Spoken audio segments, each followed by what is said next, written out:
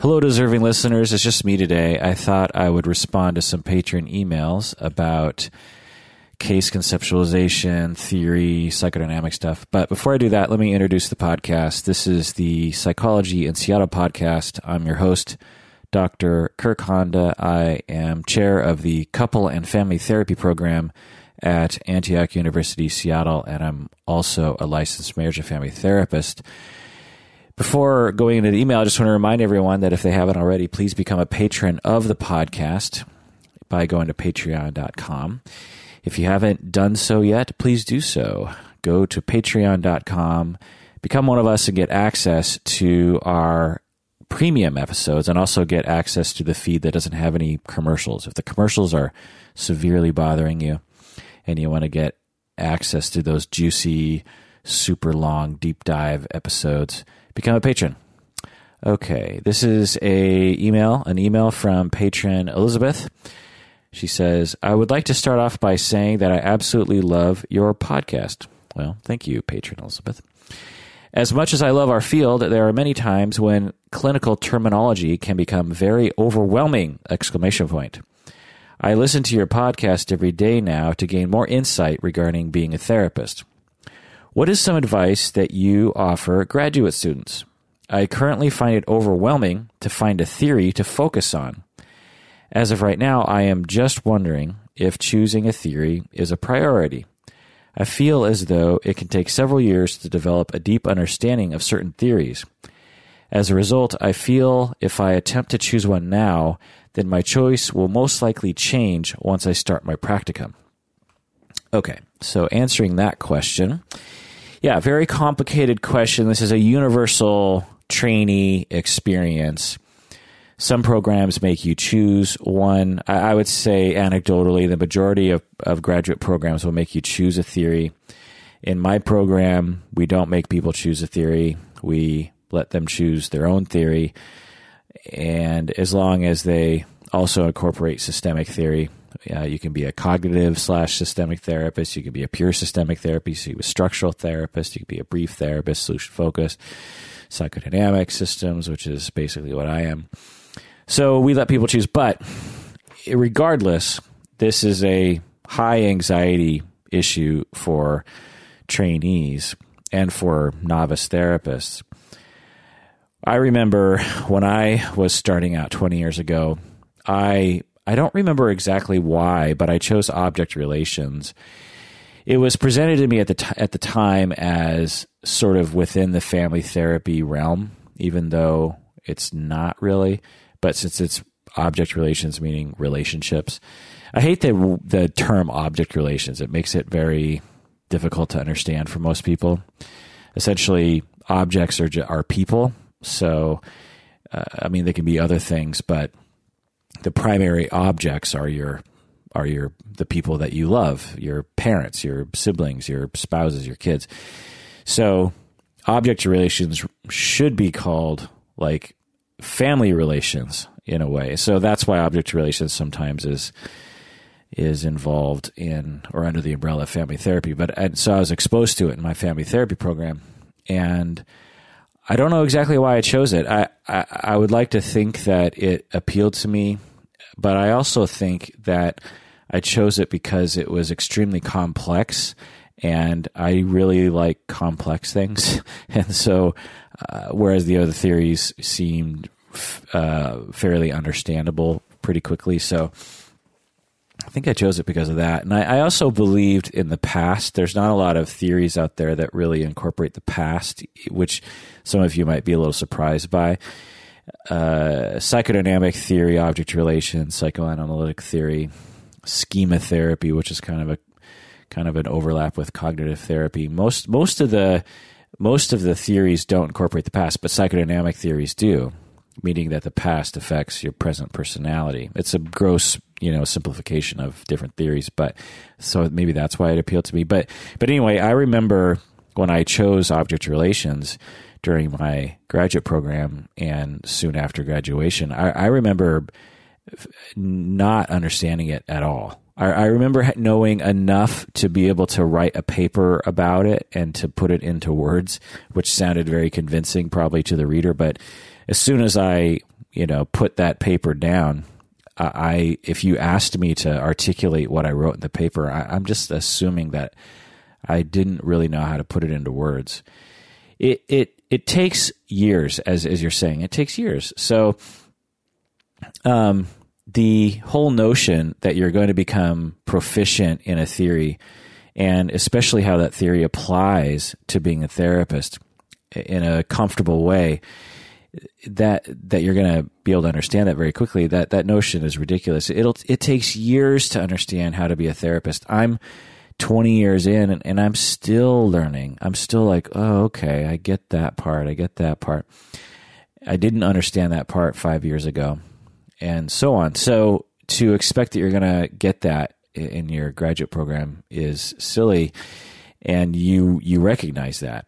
So you're asking, like, well, what's the value of choosing one theory if I'm just gonna change my mind? Well, the value is if you have to start somewhere, and even if you're quote unquote just choosing something out of thin air, you will, presumably spend some time learning about that theory because you've quote unquote chosen it, and then you at least become knowledgeable in one theory.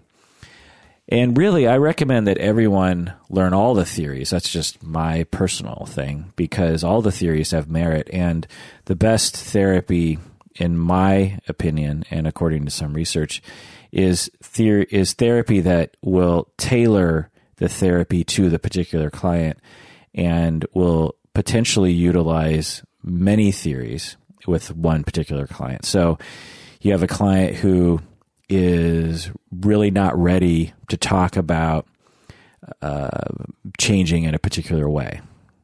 Well, you want to use potentially theories that are good for that sort of issue, like solution focus, motivational interviewing, these collaborative kinds of therapies. Whereas if someone is fully in the throes of wanting to process grief or something, well, maybe psychodynamic therapy, narrative therapy. So it really just depends on the person and the issues. So in my mind, you should know all the major umbrellas. And the major umbrellas are psychodynamic, behavioral, cognitive, systems, humanistic, biological or neurobio, and what am I leaving out? Brief therapies, solution focused, narrative, postmodern therapies. Am I leaving anything out?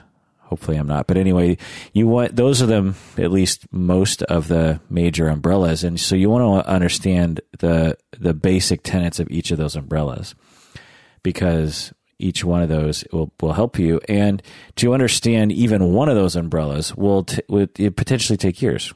I have been studying theory for 20 years now. 20 years of my life. I've been spending a good amount of time trying to understand this. And I'm a professor, so it's my job to understand this sort of stuff. So presumably I have a lot of time to prep for class and to understand things, and this podcast has certainly helped. So to really feel comfortable, which I actually do now, probably for the first, I guess I would say up until about 4 or 5 years ago, I wasn't that comfortable. I became much more comfortable in the last 5 years because I really spent a lot of time trying to understand how all the theories fit together, and that takes a long time. So, it was 15 years before I felt comfortable. So you have to start somewhere, and you might as well just choose something that appeals to you. Do some rabbit holing on that thing, and then rabbit hole on something else later on. That's my advice. Plus just being a therapist takes years to grasp. So what's the chance you're going to understand how theory applies to being a therapist? It all goes hand in hand. It takes a long time. So here's my recommendations. You got to read a lot. I was victim of this when I was a novice therapist. I think in graduate schools, I just got so tired of reading and stuff, so I just avoided reading.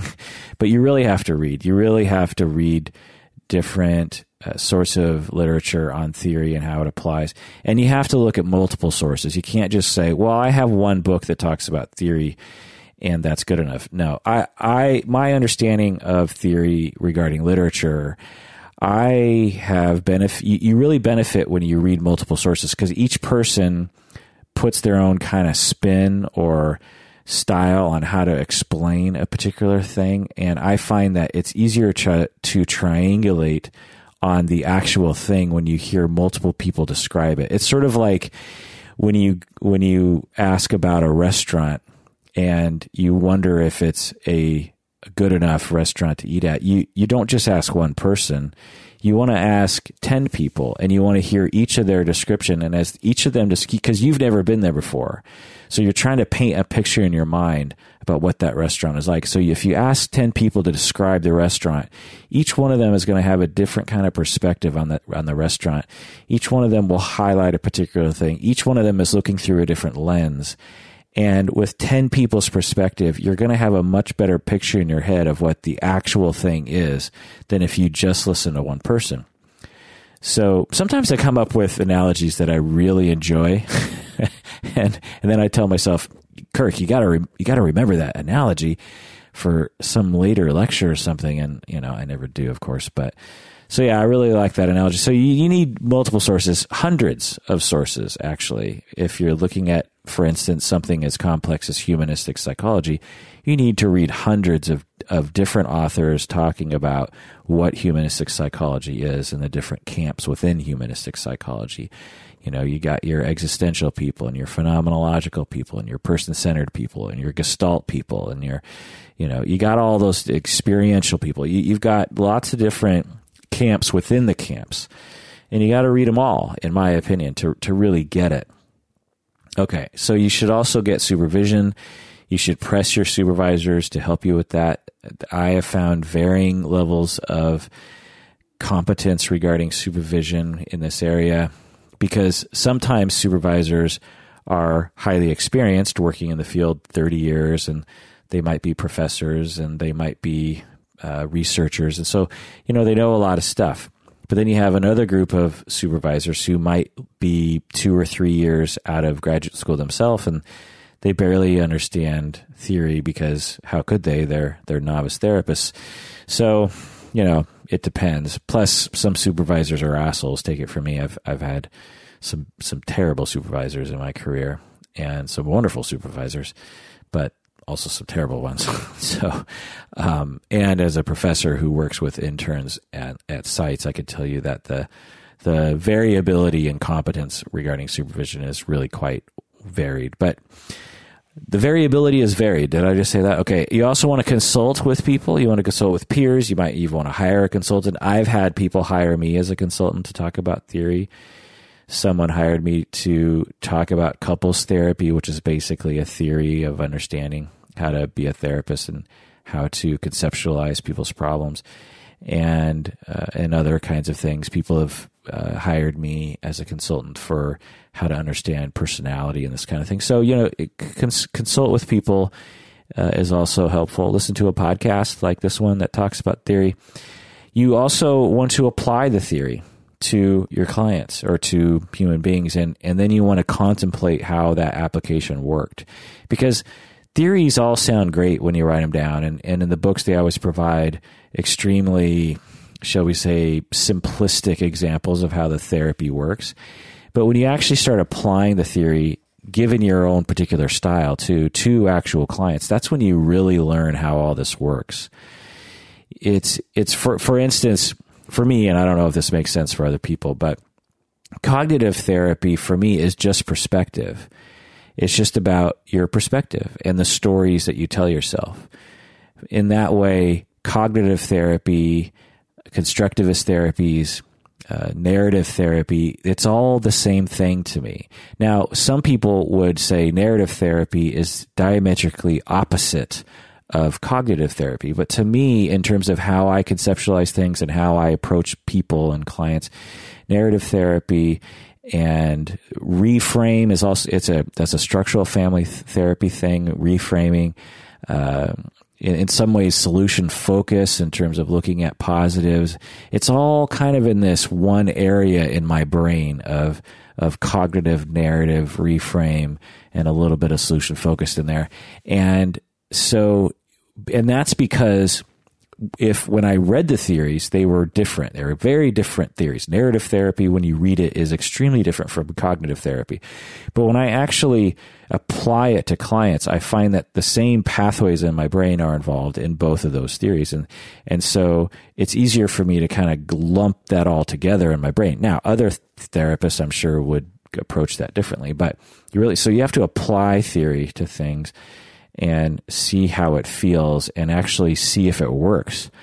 And what kind of interventions, what kind of approaches work with people given how that theory informs your work. It's a back and forth. You really just have to figure that out for yourself. That's why for a lot of trainees, what happens is they learn theory in their didactic courses, in their non-clinical courses where you just sit in a classroom and someone teaches you about a theory. You learn the theory and you can write about it, and you might even be tested on it. And you can, you're learning the book learning of the theory.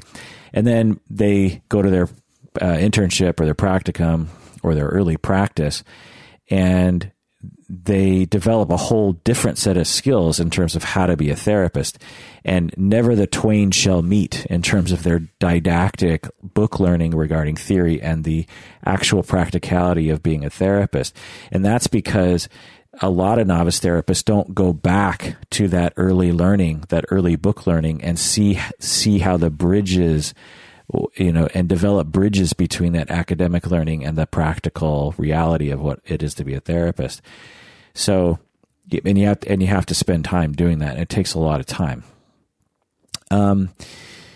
Also, you need to understand the historical context of how each theory emerged. It's very illuminating when you actually study the history of psychology, the history of our society, and how different theories emerged and why they emerged, and in opposition to what did they emerge from. A lot of theories emerged in the 50s and 60s. Cognitive therapy, behavioral therapy had kind of been around, but it became more popular. Family systems theory came a little longer. Humanistic psychology came around the same time. And you have to look at World War II, and you have to understand the dominance of psychoanalytic theory, and you have to understand the movement with the baby boomers in terms of looking at the self, and the hippies in the 60s, and existentialism. It all interweaves itself into the development of these theories. And when you understand that, it helps to understand how to think about these things and how different authors were writing because they, for instance, if, in 200 years, when someone reads about Donald Trump, they're probably not even going to know who he is, depending. It's before the election, so God knows. But pick your famous person of today, whether it's Michael Jordan or I don't know. I can't think of Michael Jackson. Think of any other Michael Scott.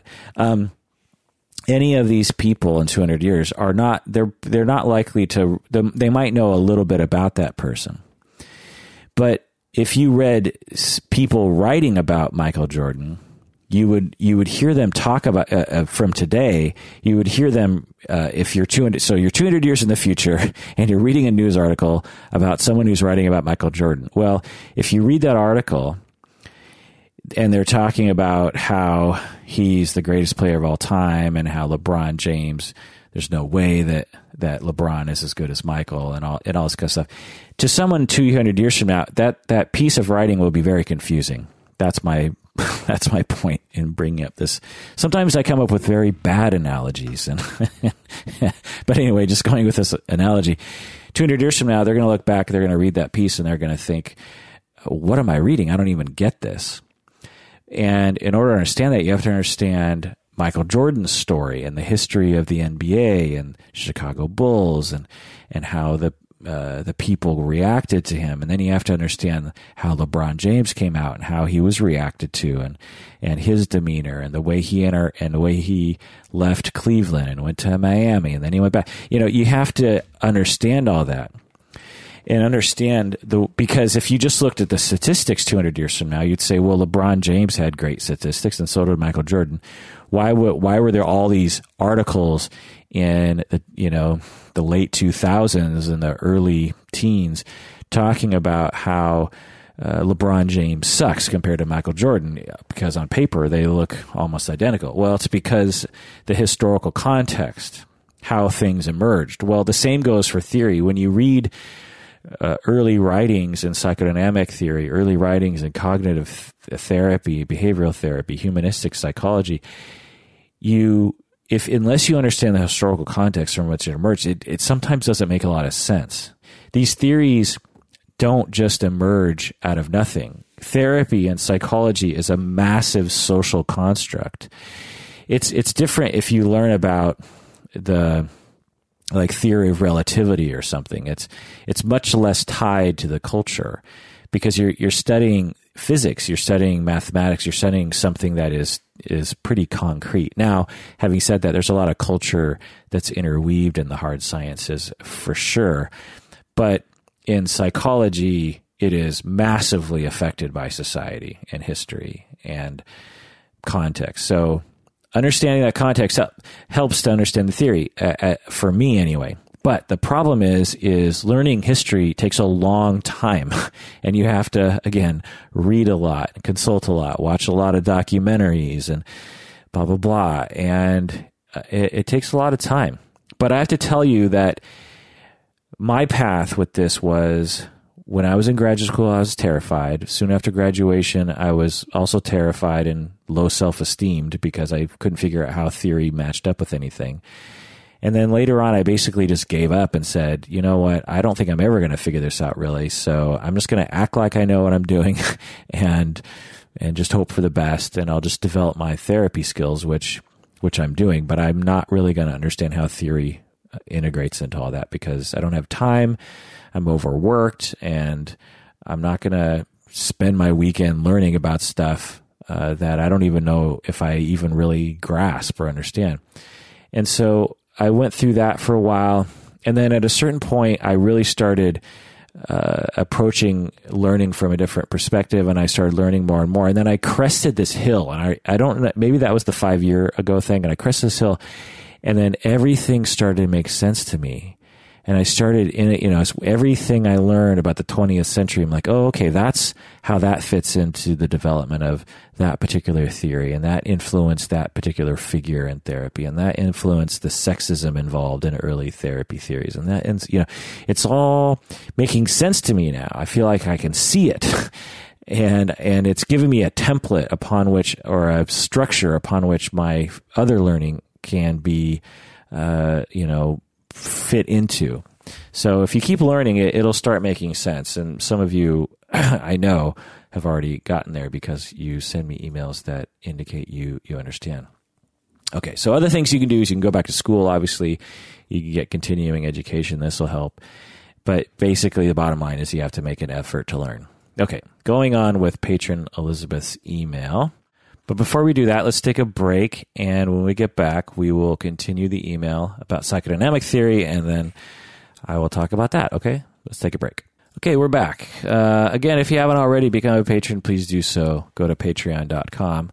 Also, we are giving a promo code for a discount for Loot Crate. So I know some of you have already signed up for it, which is pretty cool. You can go to lootcrate.com and use the promo code psychology, and you'll get a discount, and then we get a kickback. And Loot Crate's pretty fun. Just go to their website. You can learn more about it there. Okay. Patron Elizabeth continues her email, and she says, I also had a question regarding psychodynamic therapy. I'm aware that psychodynamic is an umbrella of theories such as Adlerian, object relations, and psychoanalytic. If someone identifies as a psychodynamic therapist, does that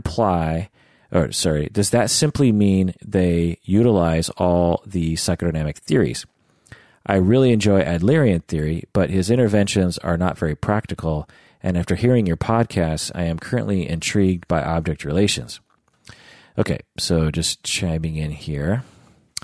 Yeah, just at the onset, I'll just say I actually don't know that much about Adlerian theory. I've read a fair amount about it. I've heard some lectures, but I haven't really spent the time to fully grasp it.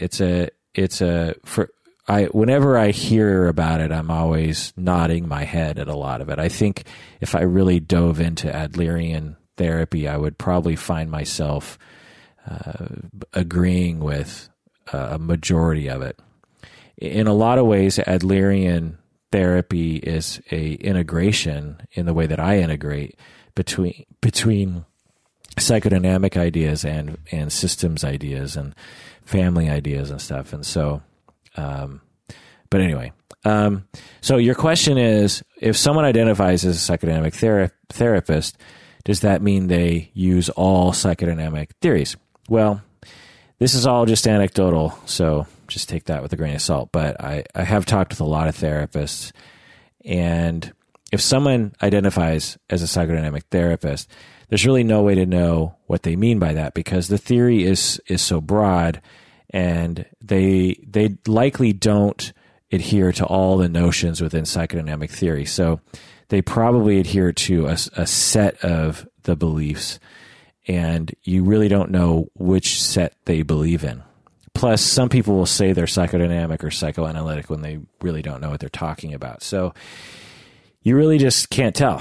Now, if someone were to advertise themselves as a DBT, dialectical behavioral therapist, or an EMDR therapist, with 99% certainty, you could predict what their theory is, because it's pretty easy to understand theory, and it's not very complicated, and there's not a lot of wiggle room within those theories. Whereas psychodynamic theory, there's a lot of wiggle room, because it began in the 1800s, this theory, and involved thousands and thousands of different theorists who, in some ways, some people actually don't conglomerate all the different psychodynamic theories into one theory. You have your object relations people, and you have your classical psychoanalysis people, and you have your neo-Freudians and your ego psychologists, and you've got your relational psychodynamic people,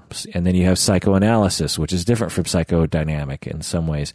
And so some people actually don't lump it all together, because there's so much variance within the sub-schools of psychodynamic theory or psychoanalytic theory that some people say the other sub-schools are idiots. And so it's a very broad thing. So if someone labels themselves psychodynamic, it's really hard to know. But in general, you could probably predict that they believe in the following things. They probably believe that our past influences our current personality, and that our past influences our current issues. It'd be very strange if you called yourself psychodynamic as a therapist and didn't believe that the past influences the present in terms of personality. That would be very strange. Also, you could probably assume that they believe that understanding our issues helps us change for the better. They probably believe in insight, is what we call it. They probably, as a therapist, will try to help you understand yourself as a way of having more power over your issues. So insight is a common psychodynamic belief. Also, they probably believe that talking about the past helps. So that's another classic or very fundamental psychodynamic idea that's probably true for all psychodynamic therapists. They probably believe that, when appropriate, talking about the past, talking about bad situations you went through, will probably help in the present. They also probably believe that our relationships tend to follow particular patterns due to our personalities and our defenses. But this one isn't quite as common. Defense mechanisms, certainly some psychodynamic, psychoanalytic people adhere to, but some people don't. So some people believe in an unconscious, and some people don't. So the next set of things are more a variable in terms of whether or not someone's going to adhere to it. Like the psychosexual stages, the oral, the phallic, the Oedipal phases. I would say very few current psychodynamic therapists adhere to this. And you've heard me talk about this before. I find that these theories to be, this particular area of psychodynamic, psychoanalytic theory to be ridiculous. But the more I actually learn the reality of these concepts, Oedipal phase, oral phase, anal phase, phallic phase, blah, blah, blah. And I haven't really looked into it that much. But the more I look into it, the more I understand what the original theorists, including Freud, were actually getting at. They weren't being as literal as I think it's often portrayed today. So, having said that, there are Freudian ideas that are just really silly.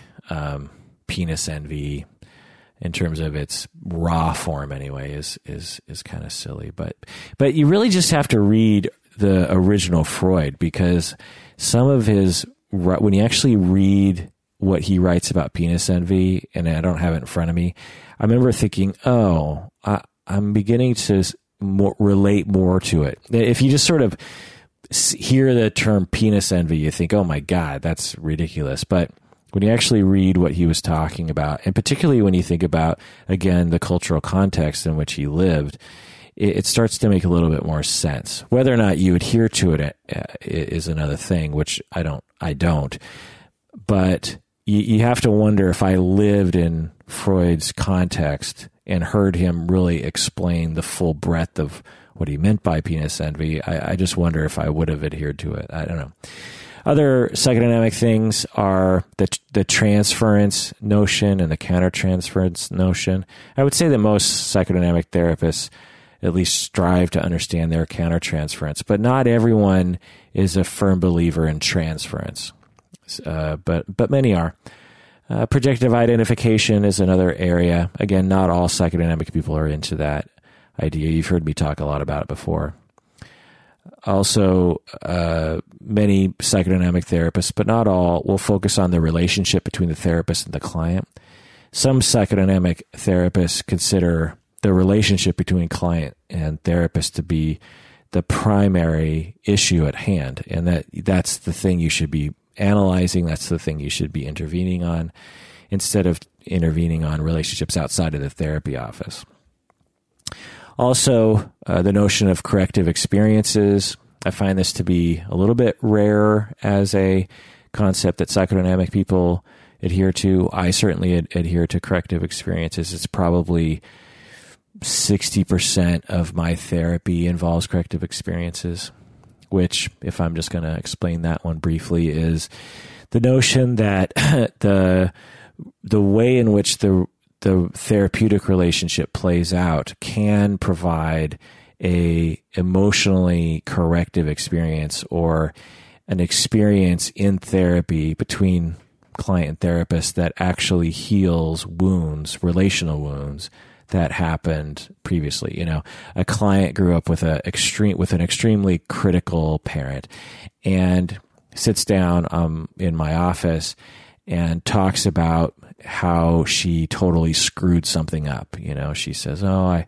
really screwed up at work, and I showed up late, and then I forgot to turn this one thing in, and then that caused the company to lose tens of thousands of dollars, and I'm lazy. I don't understand. So the expectation is that I, as a figure that they look to in terms of wondering what I'm going to say, as an emotionally intense relationship, they will look to me and think, there's a chance that my therapist is going to criticize me and say something like, well, let's look at how you can stop that from happening. Maybe let's look at your sleep schedule, or maybe let's look at your organizational skills. Well, implied is a criticism of, yeah, what's wrong with you? And you're not organized, and you don't sleep well enough. There's something wrong with you that caused that error that you had at work. Well, that wouldn't be a corrective experience, because even though the therapist is doing quote unquote therapy, they're actually compounding the problem because it's a subtle dig at the client, if you know what I mean. And the corrective experience, the corrective emotional experience would be for me to avoid criticizing or implying a criticism to the client as much as I can, and instead just say, oh my, how did that feel for you? What was that like for you?